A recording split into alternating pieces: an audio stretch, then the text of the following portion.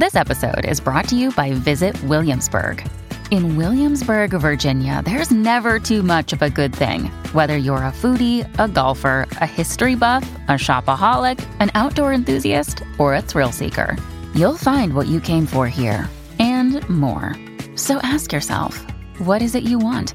Discover Williamsburg and plan your trip at visitwilliamsburg.com. I plan on taking my own life very soon. Why shouldn't I? Well, I'm going to assume this isn't a casual question, that's being put out for the purposes of display. Well, the first thing I would say is you have to think very carefully through the consequences of that for other people. So I've had clients in my clinical practice who never recovered from the suicide of a family member. Decades later, they're still torturing themselves about it. And so that's what you leave behind. Now, the problem is you might be dreaming about that, because maybe you're feeling that life has been twisted against you and that people deserve to suffer for the misery that they've imposed upon you. But I would say think very, very carefully before you go down that route. It's a terrible thing to leave people with. And so part of the reason that suicide has been illegal in most societies is because it absolutely devastates the people you leave behind. And you might think, well, if you're really depressed, then maybe you're really depressed. That's a possibility.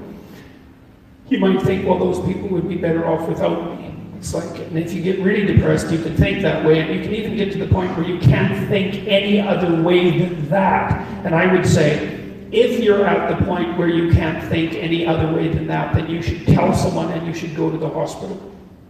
Because that can happen, and it can happen if you get depressed. And there are treatments for depression, and many of them work. For some people, antidepressants work like mad. Now, they don't work for everyone, and I'm not claiming that they're a panacea, but they certainly beat the hell out of suicide. Right, and even if they have some negative side effects, and sometimes they do, quite frequently they do, the negative side effects aren't fatal. It's like, well, there's the possibility that your condition is physical, that you're ill in some way, either physically or perhaps you have a psychological problem. Maybe you were hurt, or there's lots of reasons that people get depressed that are very, very complex. I would say don't give up hope Don't give up hope and do something final before you've explored all possible options. And if you haven't talked to a psychologist, you haven't talked to a psychiatrist, you haven't tried antidepressants, you haven't revealed to your family or people that care for you that this is how you're feeling, then you owe it to yourself and them to explore every possible avenue before you take such a step. And then you don't want to deprive the world of what you can bring to the world. That's the other thing, you have intrinsic value, and you can't just casually bring that to an end. You leave a hole in the fabric of being itself.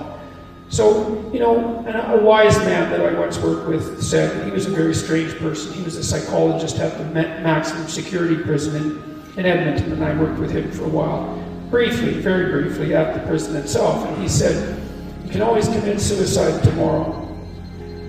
And that's it's a flippant statement in some sense, but he meant it in a very serious way. It's like, you only get to decide that once, and you can put it off. And so I would say just put it off, and then put it off some more, and then put it off some more, and see what you can do to put yourself together. You explore every possible option. And if you're so hopeless that you have a suicidal plan, which is a real sign of danger. If you really know how you would do it and you've thought it out, then I would say, tell someone for God's sake, tell them, or go to a hospital and tell them. And for sure, try antidepressants, but what the hell do you have to lose? So do everything you possibly can to address the issue before you do something like that. And do give some thought to the people that you're going to leave behind, because believe me, you may just absolutely wipe them out in a way that they will never recover from. You cannot fix someone's suicide. You're stuck with it.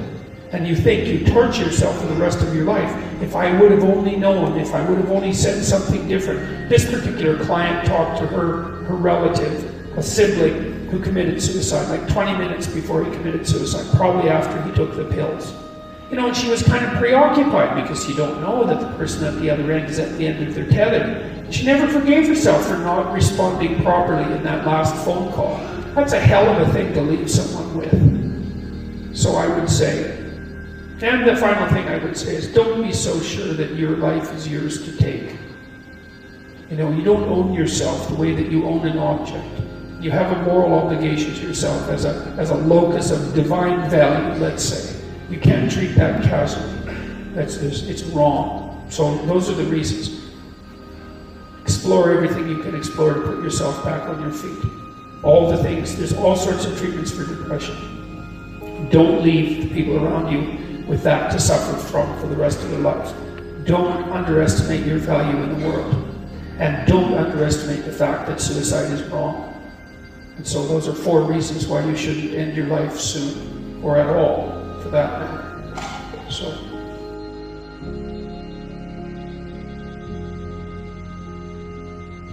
Our daughter ended her life at 24 due to depression. If someone is determined to end their life, how can one change their mind? Oh, well, first of all, I'm very sorry about that. That's a terrible thing. Look, I had this friend,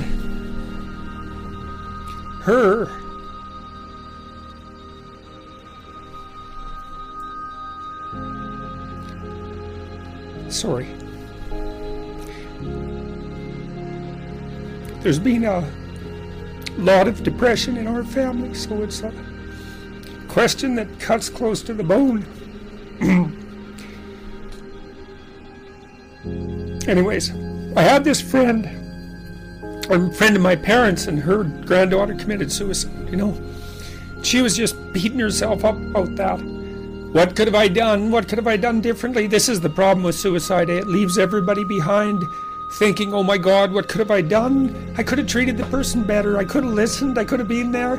It's like, and she was just beating herself up about this, really feeling that she wasn't a useful person, that she'd failed as a grandmother. She's a really good person, And so I went for a walk with her, and I said, and she's married, and she likes her husband, and he's a really good guy. And I said, look, you're blaming yourself for your granddaughter's suicide. It's like, are you blaming your husband? Are you sitting him down and telling him what a useless bastard he was as a grandfather because his granddaughter committed suicide and how he failed completely? She said, no, I'd never do that. So I said, well, don't do it to yourself. No. Depression is a terrible thing. And many, many, many things cause it, and we don't understand. We understand some of them, but lots of them we don't understand at all. Sometimes people get depressed because they're really sick.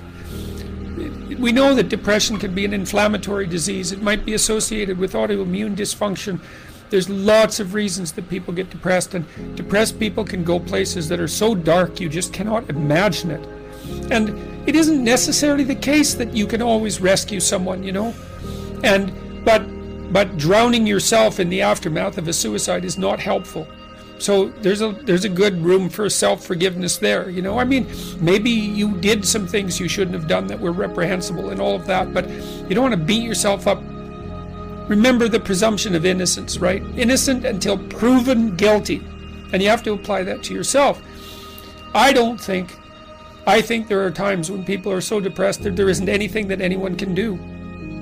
And the depressed person thinks, and this is probably the worst part of it, the depressed person thinks, everywhere I look, it's nothing but catastrophe. And I can't see any way out of it. I can't see any path forward whatsoever. And then they think as well, and maybe it's the combination of these two thoughts that really make people suicidal. It's like, it's hopeless. It isn't going to get any better. No matter where I turn, there's no escape. The suffering is unbearable. And I'm absolutely no use whatsoever to anyone. It would be better for everyone if I was just gone, because if I'm not so much of a burden now that it's going to destroy their life, then I'm going to be that much of a burden in the future. And so it's hard to imagine what that's like for people, but it's dreadful. And there's lots of ways you get there. And so You can listen to people. You can desperately encourage them to seek the help they need. You know, like I've seen antidepressants work miracles on very, very many people. Now, they don't work for everyone, and they're not a panacea, but, you know, they have side effects and all of that. But one of the side effects of untreated depression is that you kill yourself, and there is no recovery from that. And the probability is actually rather high. So you can go to war with them about antidepressants. If the person can't get out of their depression and they're suicidal, it's like, what do they have to lose? 1 month on antidepressants. They'll know. Well, they might have to experiment longer, because it would depend on, you know, some people respond better to some classes of antidepressants than the others. It's worth having a war with someone if they're in dire straits and they won't do everything they can to get better. ECT works, electroconvulsive therapy works for intractable depression. It's a terrible thing to contemplate, but the modern versions of ECT aren't. One flew over the cuckoo's nest. And again, it's like there's no coming back from death. So, look, it isn't clear. You can't rescue everyone.